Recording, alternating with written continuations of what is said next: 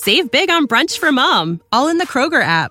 Get 16-ounce packs of flavorful Angus 90% lean ground sirloin for $4.99 each with a digital coupon. Then buy 2, get 2 free on 12 packs of delicious Coca-Cola, Pepsi, or 7-Up, all with your card. Shop these deals at your local Kroger today, or tap the screen now to download the Kroger app to save big today. Kroger, fresh for everyone. Prices and product availability subject to change. Restrictions apply. See site for details. Get ready, Ohio. FanDuel, America's #1 sports book, is coming to the Buckeye State. And to kick things off, you can get started with $100 in free bets as an early sign-up bonus. Plus, when you sign up today with promo code OhioFD, you'll be all set when FanDuel goes live in Ohio. Then you can bet on all your favorite teams in all your favorite sports with $100 in free bets. Just download FanDuel's top-rated sportsbook app. It's safe, secure, and super easy to use. Ohio, this is your chance to get in on the action. Join today with promo code OhioFD. Make every moment more with FanDuel, official sportsbook partner of the NFL. 21 or older and present in Ohio. Bonus issued in non-withdrawable free bets that expires 7 days after FanDuel accepts its first real money sports wager in Ohio, 1/1/23. Unique user identity verification required. Offer ends on the go live date. Restrictions apply. See terms at sportsbook.fanduel.com. Gambling problem? Call 1-800-GAMBLER.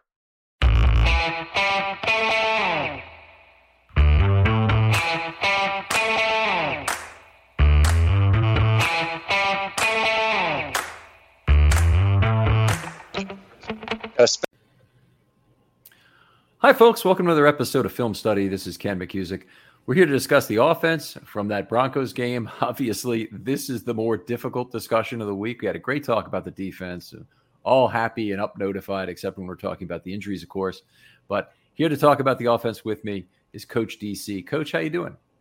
I'm doing great, man. Thank you for having me. I really appreciate it. And you did select me apparently for the most difficult segment. So thank you 2 times. Probably of the whole year, honestly, Coach, because this is just we're hitting it at the wrong time. Before we get into this, though, let me thank our sponsor, Liquid Death, the water that will brutally murder your thirst. Please give their product a try. They've been good to us. But let's get back to the topic of the day, which is the Lamar sprained PCL came out today. What do you take from that? Have you had players who have had that sort of injury before? Yeah, and myself is included as well. So mine was a tear. And with PCLs, what I know about it, and you may have some listeners, I'm quite sure you will, who probably know a little bit more, who maybe even do work. Mine was not repaired. I just did physical therapy, but it was a tear. It was like a 30% tear, and I was allowed to continue competing because at one time, believe it or not, I actually did, compete in sports. But what I know about sprains of a PCL is that it's typically what I thought was 2 to 6 weeks, but that's not what I'm hearing now about Lamar. It may have been a less intense, sprain.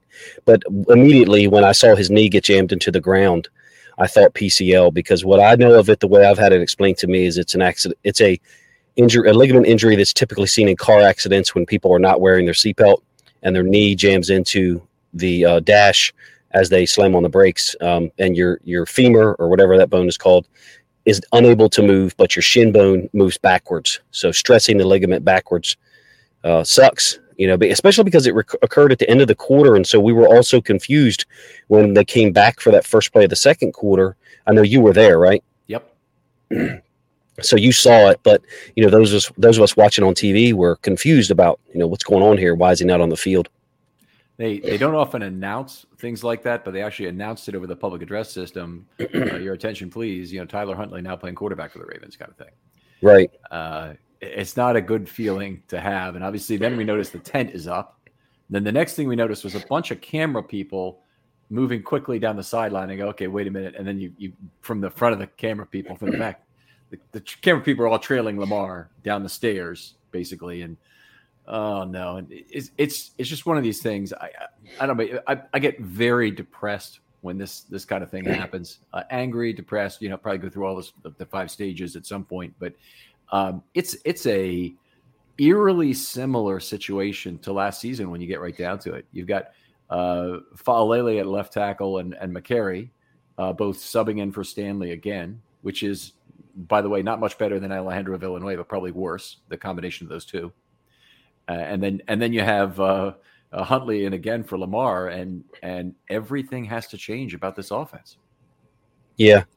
It's tough to see because, as a huge Lamar fan, someone who I wasn't a huge Lamar fan in college. It's not that I didn't like him. I didn't watch college football like that. I was still coaching, so I was busy.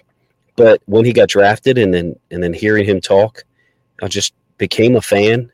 And it's unfortunate because now it allows a certain narrative to continue. Like, oh, he's a running quarterback. Running quarterbacks are going to get hurt. Well, both times he's been hurt in the last 2 years has been on pass plays, where either, moving out of the pocket or, a sack from the backside in this case. So that's just unfortunate. And it's frustrating for everybody because we were all hoping for, and still are hoping for, him to come out on the other side of this challenging year, with some kind of outcome, some kind of heroic outcome, if you're like me and you still believe in heroes. So hopefully he can come back and, I doubt if we see him in the next 2 games, me personally. I've seen a couple of kids with PCL sprains, and for our experience, it was a month. We did have one student play an entire year without a PCL at all, because he's just senior, 5'7", 155, but lightning bug kid who you could put in your room that I see right now in your background, and we wouldn't be able to lay hands on him. And he played an entire year without one because he knew that was going to be his last year playing football. He was never going to play in college. So he ran for 1,500 yards and 22 touchdowns. So there you go. There's a year. By the way, need to congratulate your team. Why don't we do that on here? Yeah, those guys at Decatur that, I know some people who are involved with on an everyday basis. I'm not one of them, but they had a heck of a year and went up there and played Milford Mill and gave them a scare. I think they were leading up until the last minute of the game in Milford Mill, and was able to go down and get a touchdown. So it was a great game. I think 40-33, and then Milford Mill went on and won the state title. So awesome show put on by Milford Mill and Decatur, and our guys were hoping to pull out the win, but Milford Mill is obviously deserving. All right, very tough team, absolutely, and congratulations, on your favorite team. Looking across the rest of the injury front for a moment, we got Stanley remaining sidelined. Don't know when he's going to be back, and it seems like Harbaugh goes through almost a set of stages himself. When he first wants to talk about an injury, it's always the most positive possible outcome that gets talked about. From Lamar, it was going to be days to weeks. For Stanley, it's going to be he might play this week, and I don't know how many consecutive times that was the case. Now he's finally down to we'll see with Ronnie. Yeah. I don't know what to take from this when he talks about Lamar in terms of expectations. Do you get that same sense, or do you have a different feeling about it, or do you not even bother listening to Harbaugh? I mean, a little bit of both in terms of I don't bother, because I also, to be honest with you, I also have a little bit of an issue with the responsibility or the requirement to constantly update when the information is still developing. Yeah, and not only developing, it's secret, and there are reasons why you should want to withhold and deny what's going on to a certain degree. There's all kinds of motivational reasons, both for the player and the rest of the team, why you wouldn't want everybody to think Lamar's not playing for the rest of the regular season, if you even knew that was the case right now. Yeah, and for me personally, like I would have a hard time judging or formulating any opinion on our process, because like this is the only team I pay attention to. So I couldn't. The only other team that I have any knowledge of how they handle injuries and announcements of injuries is the Patriots, because they got so much negative attention for some of the things they did that were secretive, like you just alluded to. And I cannot lie and say that on some level, for the coaching staffs and the organizations that are secretive, I commend them for that. Now having said that, ultimately it's the health that matters most. And for Stanley, I wouldn't be surprised to see him in Cleveland. I'm not sure that we see him in Pittsburgh. Lord knows we definitely need him. Yeah, it really makes all the difference, Tim. I think you could probably make the argument, although I probably wouldn't, that Stanley versus the other options is an even bigger chasm than Lamar versus Huntley. Although I think Huntley is beloved in this town right now in ways that I don't think are really particularly realistic. I mean, we've had a fair amount of Tyler Huntley that we've actually seen on the field. He led the team to a 91-yard touchdown drive. That's terrific. He also didn't play all that well generally in the game, and he certainly didn't play all that well last season. Yeah, I think Stanley versus whoever else has been in there has been, really, I would agree that it's as big of a chasm or as big of a gap in some ways. The only thing is, I would say that Huntley can at least execute our 3-step drop pass game, and he can clearly, obviously, hand the ball off and run a little bit. Those other guys, I think that when we have not had Ronnie Stanley in the lineup, that actually limits our offense a little more in terms of effectiveness than Huntley being in there, which I think is kind of what you were saying. It's a huge loss, and we saw it when he came back suddenly this year, and I think other people saw it. I have alluded to it in videos multiple times, maybe even the last time on your show. Trey Hendrickson was the guy who I watched his reaction after the second or third pass rush against Ronnie Stanley in week 5, I believe. And he kind of turned and looked at Stanley, and he didn't talk any shit, because normally Trey Hendrickson is talking the entire time, and he knew this is different. And I think we saw how different it was when he was out, obviously, last year. And it's a huge loss. Hopefully he's able to come back. I would say I would expect him back in Cleveland. If he's back in Pittsburgh, that would surprise me a little bit. But Lamar, I don't think we see in either game. Yeah, unfortunately, I think you're probably correct. But hopefully this is not a long term. The Ravens really need to win at least one, and they'd really like to win 2 of their divisional games that are not Cincinnati. Mm-hmm. So that's a very tall order at this point. It's just an extraordinarily tall order. I don't think they'll be favored in any of the games. Maybe Pittsburgh at home, but I don't even know that. So it's going to be a tough row to hoe. Let's move on a little bit, though, because we can't belabor the injuries forever. Greg Roman has been the other big topic of the week, the potential offer coming through at Stanford, and we don't know exactly where that sits right now. He's certainly getting hung in effigy in this town for the Prochet interception call in particular, and Harbaugh not mincing words to talk about, we'd like to have that one back. Yeah, the timing of it was horrible because, and you can correct me if I'm wrong. Now I have my second laptop opened up so I have my drive possessions, but the timing of it was terrible. Now the concept of a trick play against the Broncos was not. They were set up totally for a trick play, and I identify that in the week beforehand because they react so heavy, and they're fast. They're a fast defense, so they react so heavy. Okay, so I got it as our 9th possession, and we're down 9-3, and to me it looks like about a 10-play drive, maybe 9-play drive where we convert a 4th and 2 out of empty with Huntley running, and then we get down to their 29. It's 2nd and 7. I don't see that as a situation for a trick play. When you're establishing that you can move the ball, that's my problem with it. My problem isn't the play, the design. Prochet throws the ball too late. The ball should have been thrown to catch at about the 7, something like that. That ball should be thrown to catch. We call it a hole shot. Over top of the corner, outside of the safety, in a cover 2. I don't know that it was exactly a cover 2. It was thrown too late. So horrible execution. I just think I don't like the play call in that situation at all. Our philosophy, if we were going to do a trick play against someone who was set up for it, was like a sudden change. First play of the quarter, first play of a possession, when we don't think we're able to move the ball against them. In this case, we were not playing well offensively, clearly. But on this possession, we're down at the 29, and a touchdown gives us the lead. I thought it was a horrible choice to make the play call. And for Harbaugh to say that, and I support Jim Harbaugh. I mean, I do. But for him to say that, you've got a headset on, dude.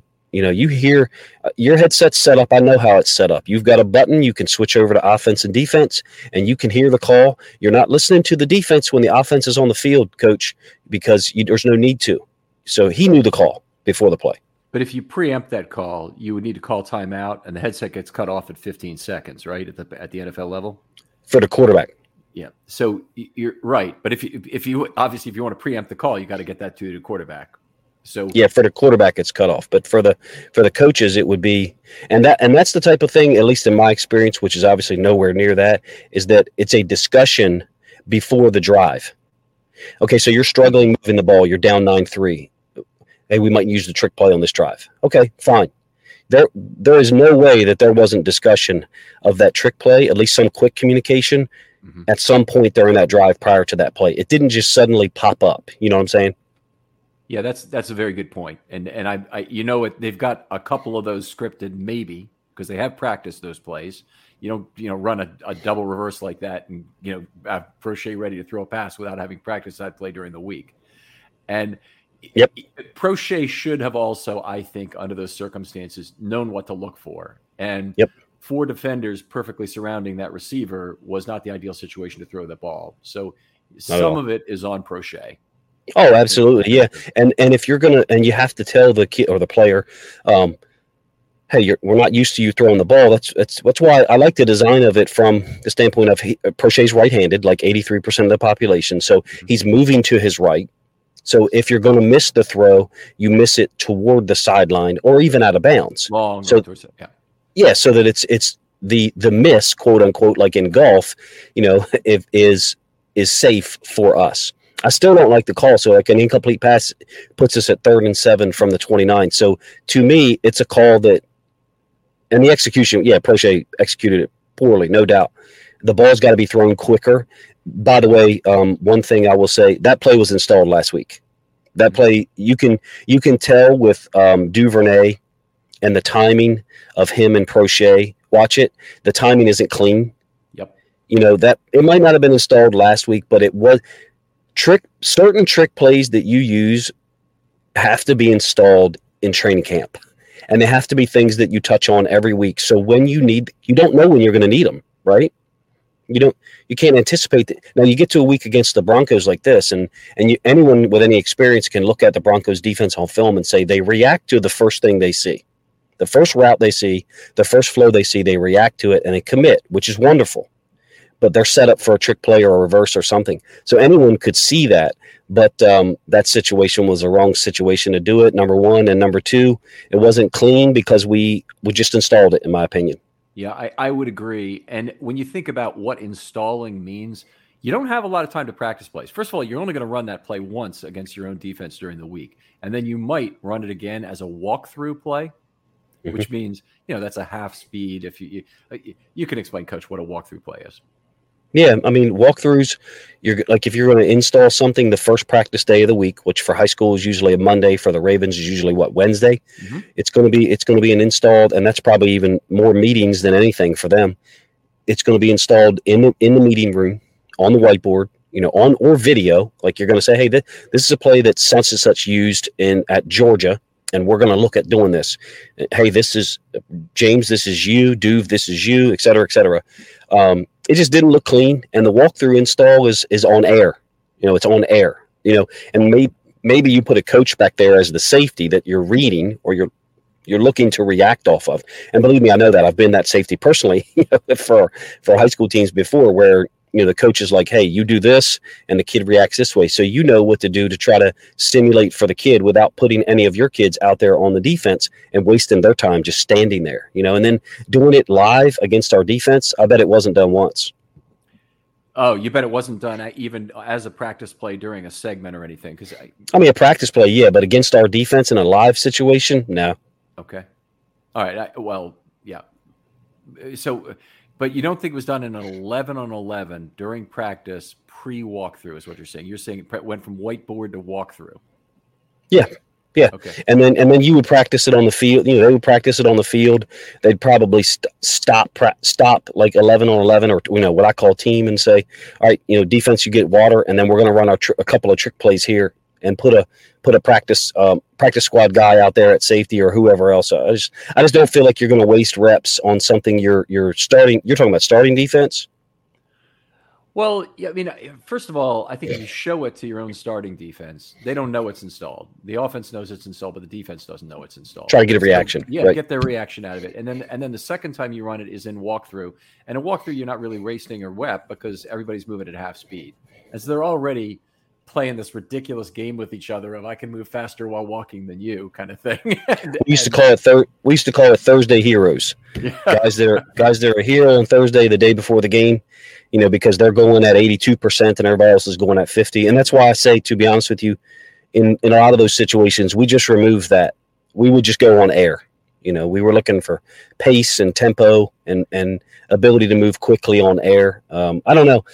To me, it looks like something that was installed last week. It doesn't look like something. Well, we've never seen it before, have we? No, and I'm completely buying what you're saying. The on air thing, I wanted to ask one more question about though. If you did it, quote unquote, on air, would you still tell the offense, we're going to show you two back end defenders here, and it's going to be these two coaches? Absolutely. Yeah, absolutely. Yep. That's what we did. Yep. Okay. So I think that would be a way to do it too. And our guys did. It's nothing wrong do we run trick plays generally? Do we? I don't think so. Do we? Not so. I don't think as much as other teams. That's for certain. Because Lamar is so slippery himself, I think you're less likely to try that kind of a thing. You got your most dangerous ball carrier always has the ball to start the play. Right. Yeah. I just look at the Titans, and I don't want to trigger Ravens fans, but the Titans probably, this is a rough estimate here, I would say probably 4 or 5 weeks out of the season, they run a trick play. And when I say trick play, I don't mean double reverse pass. I don't mean, some of the more elaborate trick plays you've seen in college. I mean something that's very offbeat, something that's very specific and designed to attack a certain part of the field. I'll give you an example. 2020, the Titans, I think it's week 1. They run a play action throwback to the tight end, which was Smith, who's now with the Patriots. Jonnu Smith. And that Jonnu Smith. I'm sorry. Yep. Good player. Guy that had the touchdown catch against us in the playoffs. Mm-hmm. They run and they run it, and he's told to make it look like he falls down. That's a very specific thing, and it's done to take the safety's eyes away from him and basically check him off. Like, oh nope, he's. I don't need to worry about him. And they do that 4 or 5 times a year. We never do it, and that showed up during this game when we tried to do it. We didn't execute it. Yeah, I think another good example with the Titans they did in the playoffs was they had Henry throw a short touchdown pass, right? So you get the ball near the goal line for Henry. It might have been a 3-yard or 2-yard line or whatever. He handed off. The whole defense is, of course, drawn in to him, and then he had a nice, easy leaping pitch and catch, actually in the back of the end zone. So the jump pass like Tebow used to do at Florida. Yep. Great point. And we just don't do those things. So yes, were the Broncos set up for it? Absolutely. Is it something that a lot of us could look at and say we should run something like that? Yep. But we don't do that, and we don't have those things pre-installed, and we don't show them to you as a defense so that you have to worry about it. Is that a 20% weakness? No, it's probably just a 2% weakness. Just another chink in the armor of the Greg Roman offense. Another thing that we don't do. There's a lot of things to point at in this Greg Roman offense, but I am, certainly looking back to 2019, it was one of the greatest offenses of all time with not the greatest personnel of all time. Agreed. Okay. And in 2020, they were close to what they were in 2019 before the injury to Ronnie Stanley. And the injury to Nick Boyle then followed that and made it horrible, more difficult. 2021, they were nowhere near, but of course, that was a year of having Alejandro Villanueva at left tackle, and that showed you just how much that can hurt a team to be without their left tackle for a year.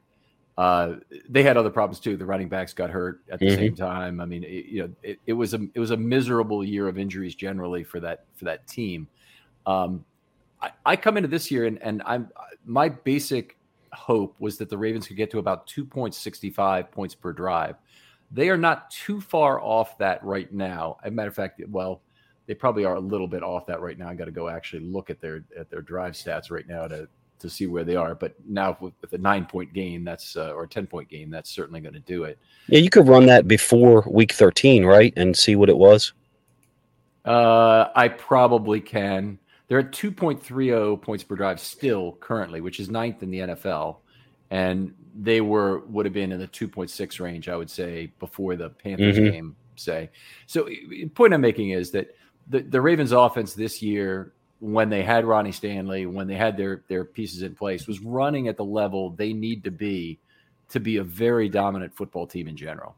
Agreed. And so even as much as the general consensus opinion, I think we'd agree is that Greg Roman is bashed for this offense not producing at an even higher level, but I don't know how people get there.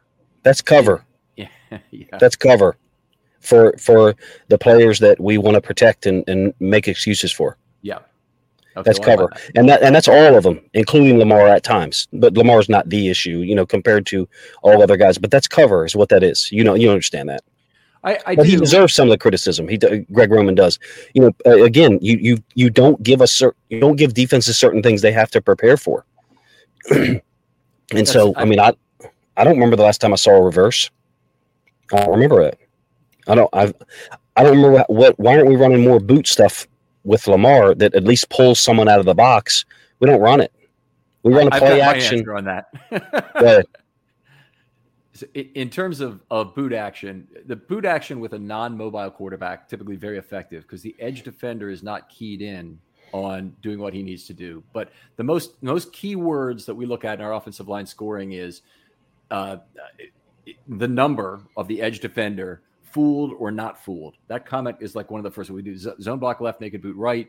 And then the very first thing we're talking about is whether 53 is fooled or not fooled on the play. Because that almost always determines whether or not that play is going to be a simple level 0 check down right at the line of scrimmage, or whether you're going to have an opportunity for that second or third level throw on the play. And if it's Lamar Jackson, that edge defender, that's what he is trained to do, is make sure Lamar Jackson does not get away from you. If Correct. It's Joe Flacco, zone block left, naked boot right, looks like zone block left. So correct. You don't worry about it. But we still complete the pass, though.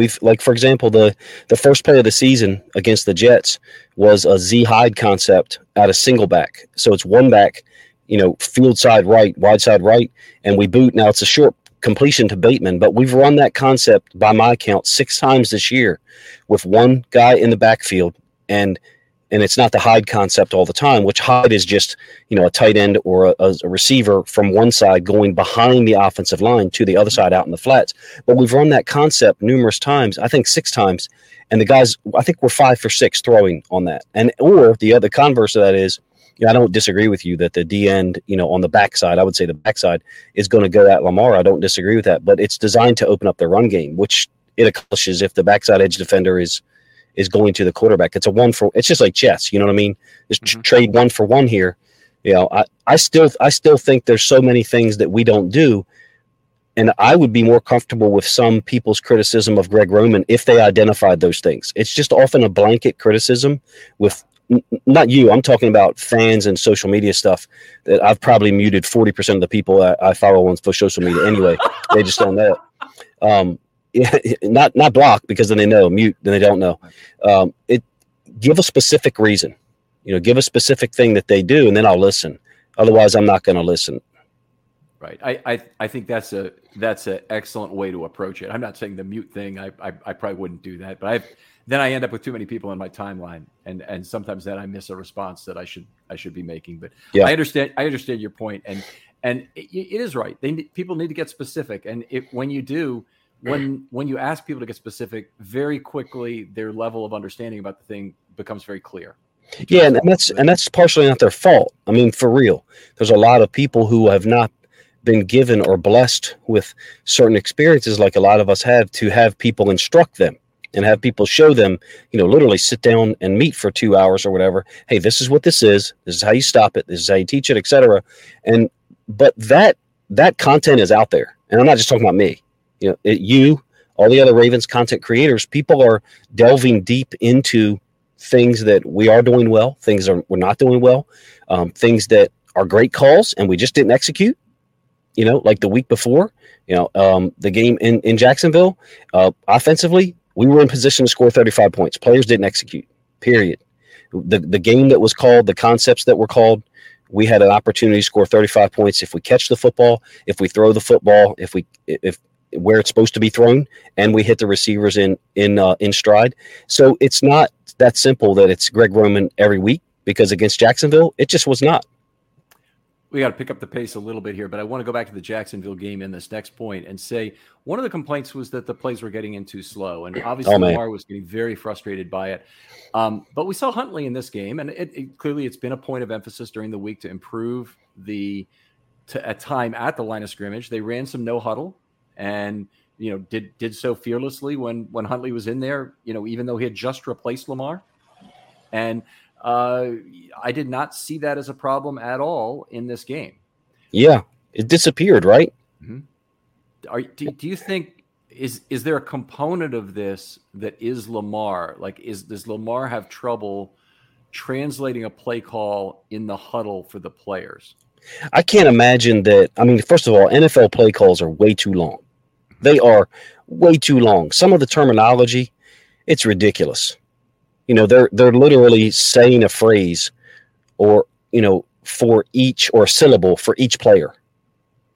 There should be a way for you as a coach to have the plays communicated in a manner that doesn't require 17 words or 13 words or whatever it is, so I've dealt with some kids who needed things whittled down for them. Let's put it that way.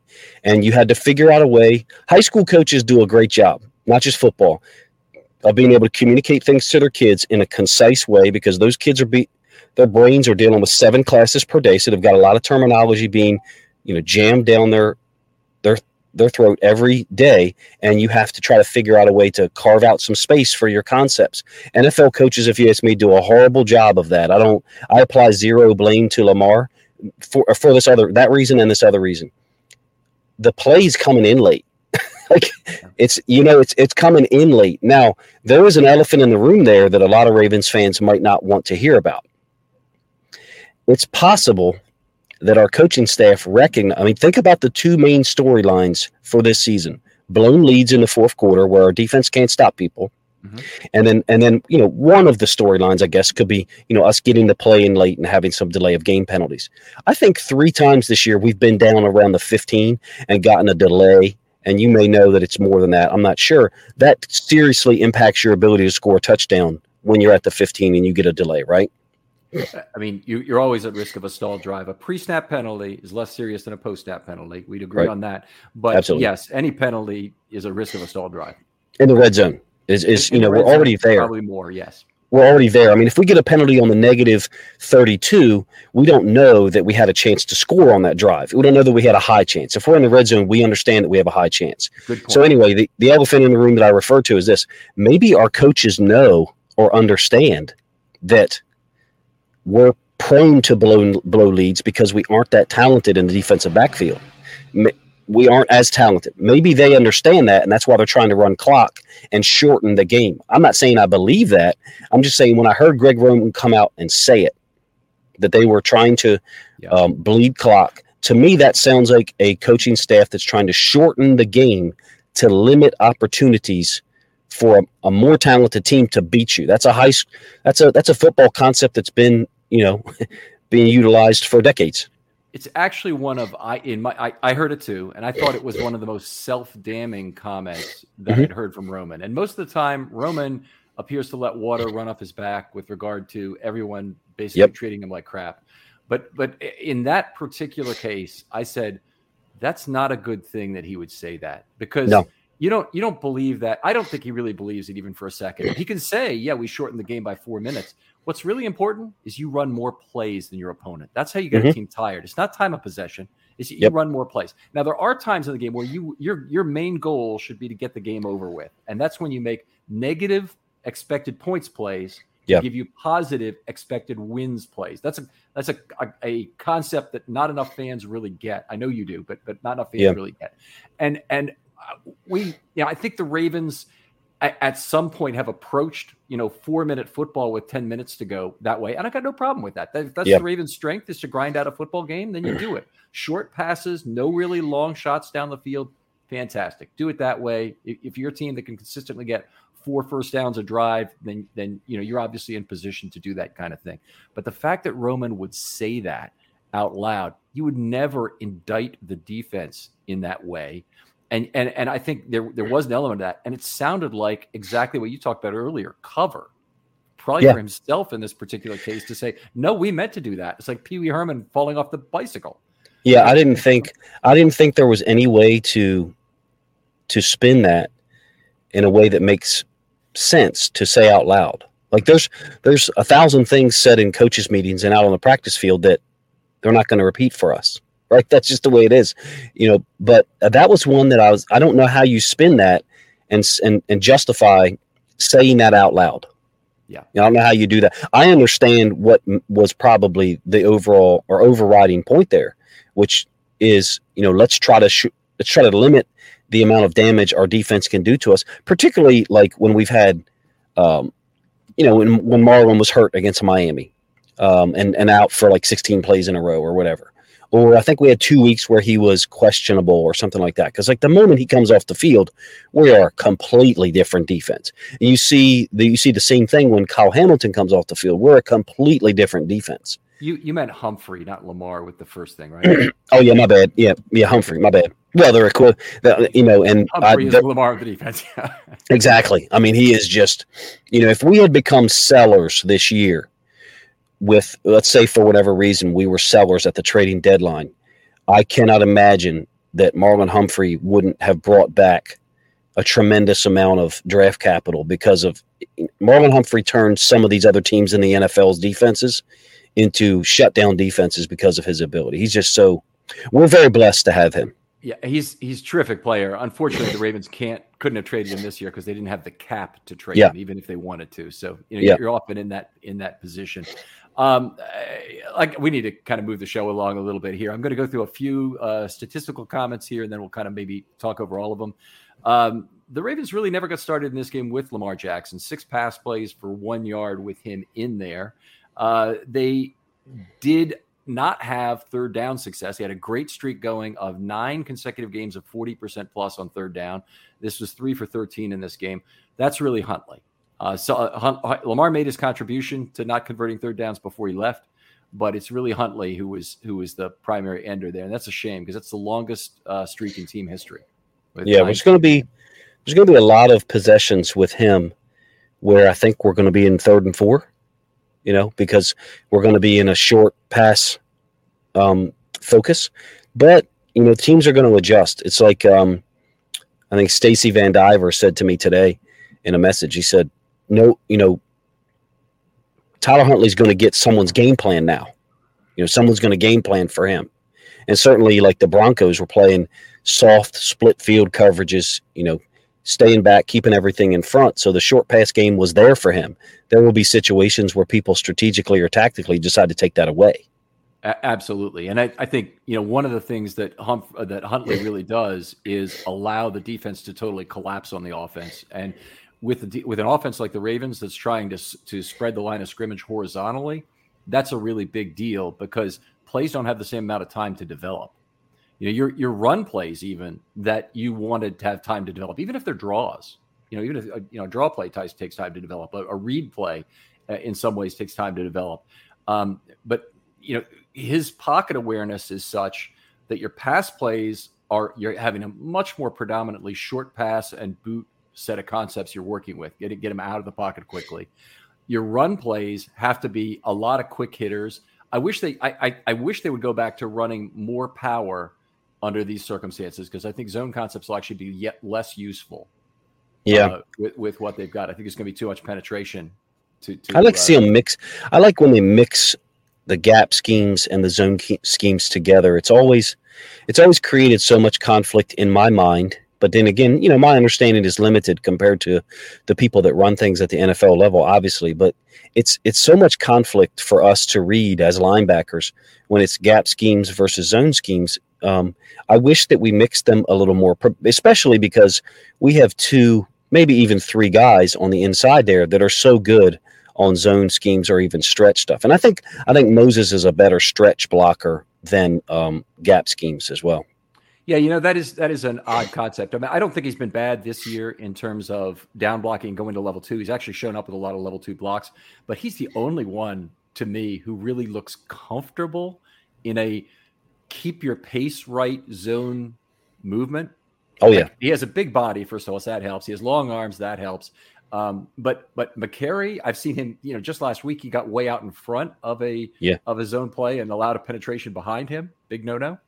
Yeah. Yeah, finally slow. Yeah, I mean, it just got different. They're moving at 5 different speeds, and you want to move, all basically at the same speed in a zone concept. So, I'm not sure the Ravens are really made for it. I do know that they can still run a lot of these dual concepts, a lot of the double inside double teams, and make things happen. It's just another thing they actually need out of that is a quarterback who's actually a dangerous threat on a read play. Yeah, and I Huntley, you're going from a 7-yard a carry read guy to a 4-yard a carry, runner, and he's just not nearly as dangerous. Not going to make as frequent good reads as Lamar does. That's what's so hard to hear. Like, well, you don't if you're at the game. I know you go to a lot of them, but the announcers are like, "Oh, these guys have similar skill sets." What? What? Have you seen Lamar Jackson run? I mean, have you seen? And now, granted, Tyler Huntley's made some big runs. Don't get me wrong. Especially even last year in the last 4 or 5 games of the year, he had some big runs in certain situations, but it's not the same. It's like a guy who hits 42 home runs a year, Lamar, in case anyone doesn't understand, every year, and a guy who hits, 25, 26 most years and occasionally hits 33. Yeah, that's a good number. Don't get me wrong, but it's not the same skill set. It's not. And I really like Tyler Huntley.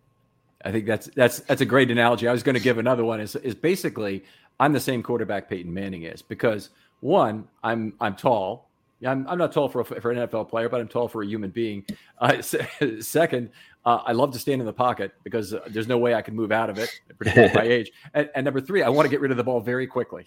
But yeah, you're right. The Tyler Huntley comparison is a stylistic similarity without being a quality similarity. Yeah, and then also too, there's the dynamic of the plays are called different for Huntley. Well, he does do one thing drastically different from Lamar, and you can use the word better if you want. I frankly don't care. He gets rid of the ball quicker. That's just a fact. He's willing to throw the short passes and get the ball out. And Lamar, that's just not Lamar's focus. And me personally, as a huge Lamar fan, that's not an easy thing for me to say. Like, I want to be able to say that every attribute Lamar has is a 95 or higher. In terms of taking the short passes, it's just not. Tyler Huntley gets rid of the ball quicker than he does. He's willing to take the single, whereas Lamar wants a double or a triple. I want to react to that because I agree with your comment in terms of qualitatively what the difference is between the two players. But I would say it's not a weakness. It's a difference in style that plays to his abilities in Lamar's case. When Lamar's time to throw is very high, he's extremely effective. And that usually means he's being slippery, moving out of the pocket, extending plays. Doesn't necessarily mean he's not getting some pressure. But when he can extend plays, he is a dangerous, dangerous cat. Huntley needs to have the ball schemed out of his hands by the coaches. That's why they spread it for him. Absolutely. Yes. That's why it makes sense. And that's why I don't have a problem with the offense, quote, looking different, which some people do, but having said that, there's 2 situations in the game the other day before Lamar went out where, one of them, and I know you've seen, Duve is absolutely wide open in the left flats for Lamar to throw the ball to. And he's got to work through the progression faster. And I hate to say this, I know you weren't thinking about me saying this, but if Tyler Huntley is the quarterback on that play, the ball is thrown to Duve and it's a 20, 25-yard game. That's probably a very valid point. And I'm not gonna say that one is better or one of the one is. No, I hate that conversation. It's a stupid conversation, But yeah, any player, if you can't see any way in which they could be better, you're probably not looking hard enough. Exactly. I feel, and I also feel like there's a clear indication that we are not focused on the short passing game with Lamar because we're not spreading the field horizontally. I think you kind of alluded to it earlier. We're not spreading the field horizontally for him already. You look at, I call it flex, or just, some people call it spread, just a 2x2 set, quarterback in the shotgun, whatever people want to call it. Some people call it spread. But not empty. 2x2, one back, not empty. Yep. Exactly, 2x2. And we're in that a lot. I'm going through my formations. I'm just scrolling on my screen right now on Ravens stuff. Well, we're in some 20, we're in some 12. I actually liked our 12 personnel the other day. To be honest with you, there was 2 run plays out of our 12 personnel that shocked me, meaning Ricard's not on the field. But yeah, the offense looks different with Huntley, and I guess it kind of should, like you said, to play to his strengths. Just counting this up right now, 23 times the Ravens lined up 4 wide with either one back or one tight end. Only one of those was a one tight end situation. So you're right on the money. And that has been something that people have been tossing cover for Lamar on this week is does Lamar see this and see all of the extra receivers granted to Huntley and think, boy, my offense could be more efficient. They just have to get me weapons and let me play out a spread like this. I don't think that's the way to get the most out of Lamar, but everybody who wants to be an offensive coordinator or thinks they are an offensive coordinator wants to talk about how bad the scheme is and why the scheme is doing it. It is not a positive for Tyler Huntley that they spread the offense in the way they do. It is an accommodation for Tyler Huntley. Yeah, I like to think that, and I kind of said this in the offseason, and I would never disparage Pat Ricard because, this is a whole nother conversation. But when you can do what we do with Pat Ricard, you can do it. However, I really like our 12 personnel because the issue, the problem is neither one of our tight ends, Mark Andrews or Josh Oliver or Likely, can do what Ricard does. What we need is a tight end who can do that occasionally so we can operate out of 12 personnel, which can be 11 in terms of a formation because Likely, Andrews, and to a lesser extent Oliver have, pass catching abilities, but you need someone to be able to block if you're going to run split zone, what I call split zone, inside zone to the right and the H-back kicking out to the left. That would be where we would want to go because then Lamar could have spread formations, spread personnel, and condensed formations with the same guys on the field. You wouldn't need to be so sub-heavy. I think that would help Roman with the getting the plays in on time as well because you wouldn't be subbing as much. When you look at our drive charts, which I know you have as well, typically it goes like this, from a personnel standpoint, 12, 12, 11, 22, 12, 13, 22. It varies, and that is the complaint that a lot of people don't talk about enough because that's the reason why we're taking so long is because we're subbing in people and then we're getting the play. Yeah. So, and you have to know the play usually to know the subgroup. I mean, it may Exactly. be a case of that Roman actually calls the group and then he goes to the play kind of thing. But either way, he might be stalling himself. You constrain yourself to a certain set of plays when you leave your personnel on the field and just try and run no huddle. You make it easier to get that play in quicker. You're going to get the line of scrimmage quicker because it's part of no huddle is you don't want the defense subbing, but you really give yourself an opportunity to not fail in that particular way. I do think the Ravens offense runs off kind of a fresh legs concepts, and when the defense doesn't really have 15 guys that they like to sub through, and I'm talking about primarily at the outside linebacker and defensive line positions being the additional 4. I think when they only have 14 guys or less, I think that the Ravens really like to go after that and wear that defense down. And they do it with sub packages and they do it with, just a lot of consistent running and blocking with the tight end.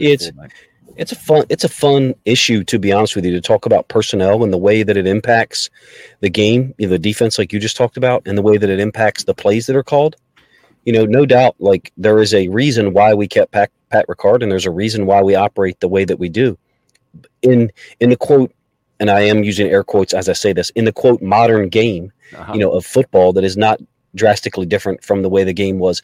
People use the word modern game who didn't pay attention to football 20, 30 years ago because they were not born yet.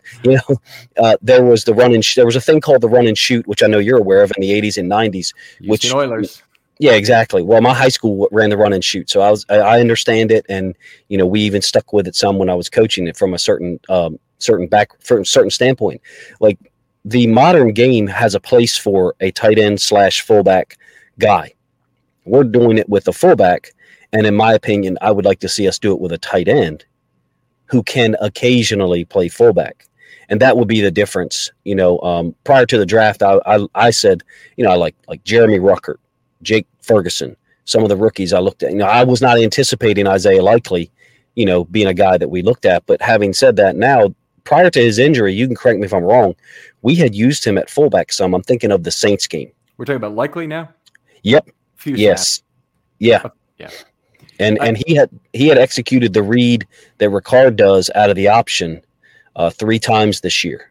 So that was surprising to me because usually it had been Ricard doing that or Boyle pre-injury and then Andrews occasionally. So we need a tight end who can play fullback so Lamar can have those guys on the field no matter what type of formation we're lining up in. And if you scare the opposing defensive coordinator more to have a tight end like Likely as opposed to Ricard because there's more ways Likely obviously can hurt you, whether he's flexed, even in line. And we didn't think Likely would be an inline player, but pretty much he's excelled as a blocker now in recent weeks, pretty much anywhere they put him.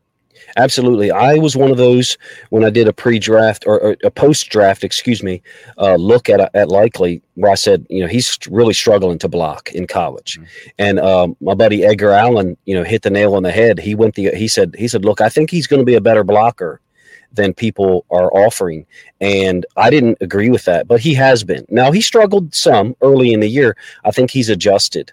And the 12-yard catch that he had on the game-winning drive where he makes the linebacker miss, by the way, that's a linebacker who had 17 tackles Sunday. Mm-hmm. So he clearly can tackle. And Isaiah Likely, I don't even know if he touched Likely. So having a guy on the field like Isaiah Likely as opposed to Ricard, and I love Pat Ricard. How many people have ever played on both sides of the football in the NFL, especially in this day and age? Very few people have done that, probably more so back in the 50s and 60s. So having more Likely on the field and less Ricard, I think, is the way to go. That's why I love 12 personnel. Yeah, I can buy into that. We got to move the show forward a little bit here. So sorry, man. I do want to say a few things. The Broncos only went after Tyler with 4 and 5 on every play. So they really didn't try any extreme rust packages to go after him. It's still pocket awareness for me that is the weakness with the left tackle situation being what it is. And what it means is you can go down a list of all the plays you can run with Lamar, and it's basically the full Ravens playbook because it's built for Lamar. And then you have to take out 35% of those plays because it's Tyler Huntley, because this play takes too long to develop as a pass. This doesn't really work with the way he reads. He's not as good a reader as Lamar, so we can't ask him to make that read against an air player, an unblocked defensive end I'm talking about now. Yeah. I will say this. I loved the throw to Drake because he worked through. Ooh. I know that he worked through 3 progressions there, right to left, and then came back. I don't think he's really looking at Oliver, so I really am not counting Oliver. And then he threw it to what is really the 5th option. So he went right to left, snag flat, and then the over concept from Andrews. Like, I can't remember a play from this year where we have gone through 4 parts of the progression and then completed the pass. That's what I liked about it. Just competing and working through everything. And of course it was a little bit of ad lib. The number 99 could have easily rushed the passer instead of going for the pump fake, no doubt. But he went through all the progressions. Like, that's the type of progression that you do on air, with no defenders, and the coach is saying, oh, this is how you work through the progression. Except he did it in the 60th minute of an NFL football game where we hadn't scored a touchdown yet. Pretty damn impressive. Great play. Certainly won the game for the Ravens. It was more important, I think, than any play on that drive, the 13-yard. Maybe not. Maybe the one to Andrews drew the penalty also was more important. Mm-hmm. Anyway, it was the play. But I'm going to take the other side of this for a second, Coach, and just let me go a little bit. Give me a little bit of rope on this one. He definitely did go through some reads, and then he got flushed left. Okay, flushed left for a right-handed NFL quarterback is death. Okay, you basically I always prefer, and this is from years of watching Joe Flacco, for that ball never to be thrown. Now, Lamar certainly has more upper body turn than Flacco, and also more speed to get his feet reset. We didn't see a foot reset out of Huntley there. And so this was like a long 3-pointer being taken where I go, no. Yes, he made it, kind of thing. Yeah. That ball had all kinds of chances to be intercepted. I mean, Huntley is not that accurate a thrower. He happened to find a space where there were no defenders. Drake happened to have the awareness to go get the football properly and then still make a play after he caught the ball, which was really great play by Drake. But boy, I wish that ball had not been thrown. If Singleton, the linebacker, isn't hustling, that's a touchdown.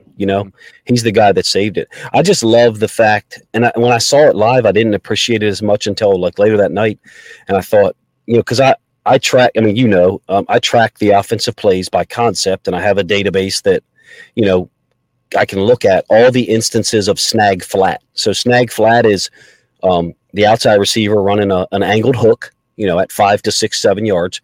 And then the inside receiver, which was, in this case, was Ricard. He was a slot tight end, running into the flats. And you're reading you're reading someone, is the flat defender going to be open or is the snag open? I have that being run by us like 37 times this year. Not one time. And I looked at it. This is why I thought it was a unique play. Mm-hmm. Not one time have I ever seen us go off a snag flat and then to another read. Now, personally, I think Mark Andrews is open in the middle of the field. I think if it's Lamar, he probably throws to Andrews in the middle of the field. But here's the larger point for me. If it's Lamar, is he focused on Andrews initially in the first place? And is one of the defenders more so leveraged toward Andrews than the snag flat, which in my opinion is where the read is supposed to be. And that's why I'm saying that's why I love the play, because he goes snag flat, which is 1-2, to Andrews in the middle of the field, which I still think he could have thrown, but he didn't want to try to squeeze it through there. I don't think he really, and this is all right to left. This is all right to left. I don't think he gets to Oliver. I don't think he really takes a serious look at Oliver. And then comes back to Drake, who would be, option 5 naturally if we just do the math. And I didn't see that ever from us this year. But of course, if it was Lamar, he could have, scrambled for that 13-yard gain and not risked throwing the ball between the two levels of the defense. Yeah, even with Lamar's long time to throws, he rarely gets to a fifth read because a run becomes, first of all, run becomes available before then. But second of all, the pocket gets moved before then, which means a lot of your regular reads don't look the same. Yeah, as you expect. So he's already trying to find an extended play read at that point. But yeah, the other point is very good about he'd have been focused on Andrews and he probably would have thrown that ball, and maybe the defense reacts differently to it. It's a point well taken. I think Huntley is a guy who will just, and you kind of alluded to it earlier. He will run the system that they ask him to run. Not that Lamar will not, but Huntley will run the exact read that he's supposed to, irrespective of, probably how the defense lines up. Why? Because he doesn't have as many snaps in the NFL as Lamar does. Lamar has enough snaps to walk up and say, okay, well, I know the read is here, but I see the coverage and what the coverage is. So I understand that those first two parts of the read are probably not open anyway because of what they're doing defensively. Huntley doesn't have that experience. And I think that's a further limiting factor for Huntley, is that he hasn't seen, if we were talking about math pre-show, you and I, he hasn't seen enough equations to understand how to quickly adapt, based on where it's going to go. So that's another limiting factor besides the athleticism that you referred to earlier. Right. All right. Run through a few more statistical things, and we got to close up this first part of the show here. They only gave the combination of Huntley and Lamar 6 ample time and space opportunities. One of those went to Prochet on the interception. That's only 18% of the total passes. The Ravens offensive line in this game really did not get it done. There were 13 other ball out quick opportunities. There's 39% of the plays. Those only went for 4.7 yards per play, even though 12 out of 13 were completed. Now, the bad thing is 42% of the time, even though they were only rushing 4 or 5 every single time, the Broncos were able to get pressure. And actually, Huntley had a pretty good game against those. He completed 10 of 12 for 77 yards and 5.5 yards per play on those plays. Didn't turn the ball over, though he was sacked twice on those plays. But, the point I'm making with all this is that the opportunity set that Huntley had was not that great in this game. Yeah. There's a cap. It would be a low. If you were to look at just the way the defense played, there's a low ceiling on the output that we would expect Huntley to produce. I think that's what you mean. Yeah, it is, and he outperformed it in some ways. But to look at some of the next gen stats numbers, the time to throw was 2.69 seconds per play. That's really short. It'd be super short for Lamar. It was 20th out of 30 quarterbacks in the NFL. Yeah. Completed air yards, 3.9 per play. So all short stuff, all in front of the defense. Yeah, totally in front of the defense. And intended air yards only 5.8, 28th out of 30 in the NFL. So that's down at the Garoppolo level of. Probably shouldn't even tease 49ers fans at this point because there is a lower level. Going to be a very interesting matchup because of some of the half field coverages that the Steelers play. The Steelers play a lot of split field coverages. They're very multiple, and this is going back to LeBeau, 90s, LeBeau. They play a lot of split field coverages where they're jumping certain routes, and people are like, oh, he jumped that. No, it's a read. It's a read. It's predetermined in terms of who the safety and corner are reading. If you think, and I can do this in the second segment if you wish, but if you think back to the 2020 game up there, remember Joe Hayden had a pick six on RG3 inside of our own red zone. That was what's called two read. So he's reading the number 2 receiver, and he's the corner, obviously Hayden. And if the number 2 receiver runs out, he's jumping that. He's taking that out now from the corner. So he's releasing number 1 to the safety. That's a read. That's not I'm going to make a play here. That doesn't happen as often in the NFL as people think. Mm-hmm. Later on that game, if you recall, RG3 got hurt. McSorley came in. The Ravens set the Steelers up. They lined up in the same formation, the same exact side. Why? Because they knew the Steelers were going to play 2 read. And Hayden jumps it, and what does McSorley do? He hits Marquise Brown for the 74-yard touchdown that got us back in the game. I know you remember it because you pay exquisite attention. My point in saying that is the Steelers are going to do things to try to take away the few options that Huntley has, and then now Greg Roman and the Ravens offensive staff have to do things. Okay, we know the Steelers. Let's not walk in there and act like we don't know they play 2 read and they're not going to jump a 5-yard out, but with the corner. We understand that's what they do. Let's manipulate them and let's attack the things they do specifically, and they've done for 30 years out of that defense. I know that it's different coaches there, but let's be honest, that is still a Dick LeBeau system being run there with a lot of the same coverages, especially to one side of the field, especially to the offense's right, the defense's left. Mm-hmm. Outstanding stuff, Coach. Man, this is a great show. We didn't get through nearly the whole bullet point list, but we'll cover a lot of these in the second part of this show.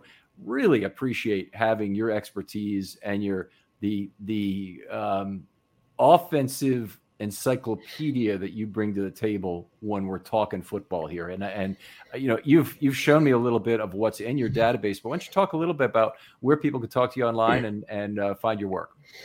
All 22 Films on Twitter and All 22 Films on YouTube.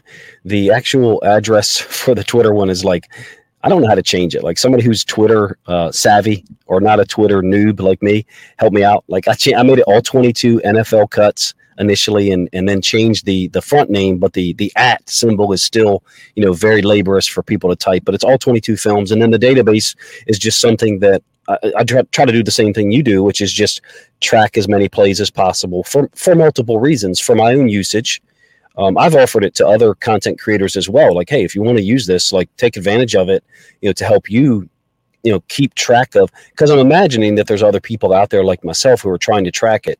Why are 8 or 10 different people separate of each other tracking the same data? To me, it makes more sense for people to work together and have group access to it, number one. But another reason why it helps me out is in the off season to create videos, on a random Tuesday, I can just go, hey, let me go find the 37 instances of us running snag flat and see 32 of these times we're running it to our right. I wonder why we have a right-handed quarterback. So what is, and the impact that can have on a defense. So, and in terms of us not covering as much in the first half, that's all my fault, not yours. No, well, I'm not blaming anybody. We have great conversations. And believe me, it's not just you. It's pretty much every guest I have because, first of all, I get great people on the show, which is terrific. But second of all, I can't keep my mouth shut either. So, we go back and forth on topics. And hopefully this is stuff that people really appreciate. I know they really appreciated when you were on the first time, Coach. So this is the kind of thing that I want to have you on more. We have to get some of these connection issues got it figured out, and really appreciate that we've got a good one tonight.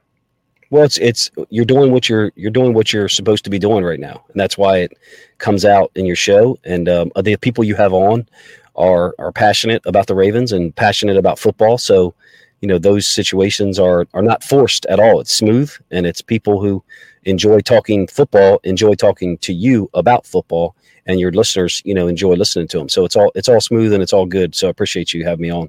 Well, absolutely. You're welcome many more times. Other folks out there, if you'd like to do a film study short, hit me up. I'm up to talk football with anybody. Consider me as like a call-in talk show, if that's what you want to think of me as. Hit me up with a DM Twitter. Tell me the topic you're passionate about. We'll discuss it in a short. I'm looking to create some more accessible content to people that might be 20 or 30 minutes instead of the hour and 10. These things always seem to go. I found myself recently on YouTube and watching a lot of 3 and 4 minute Ukraine videos as opposed to the 15-minute Ukraine videos, just because my attention span seems to be shorter. So hopefully, I'm starting to get the message that some shorter content would really help to get the spread better. But anyway, hit me up. DMs are always open on Twitter. Love to hear from you. Coach, we'll come back in part 2 in a minute, but thank you very much. Appreciate it, man. And we'll talk to you next time on Film Study.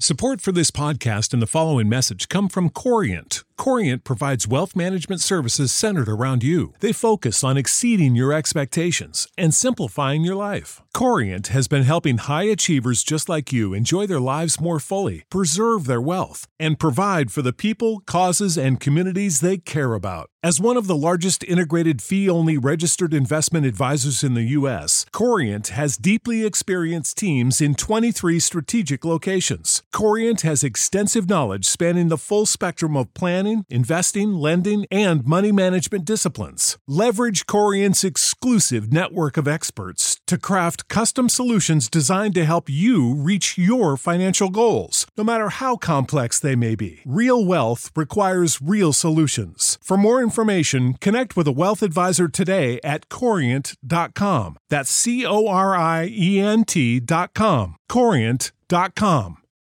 Without the ones like you, who work tirelessly to keep things running, everything would suddenly stop. Hospitals, factories, schools, and power plants, they all depend on you. No matter the weather, emergency, or time of day, you're the ones who get it done. At Grainger, we're here for you with professional-grade industrial supplies. Count on real-time product availability and fast delivery. Call, click Grainger.com, or just stop by. Grainger, for the ones who get it done. When you need mealtime inspiration, it's worth shopping Kroger, where you'll find over 30,000 mouth-watering choices that excite your inner foodie. And no matter what tasty choice you make, you'll enjoy our everyday low prices, plus extra ways to save, like digital coupons worth over $600 each week. You can also save up to $1 off per gallon at the pump with fuel points. More savings and more inspiring flavors make shopping Kroger worth it every time. Kroger, fresh for everyone. Fuel restrictions apply.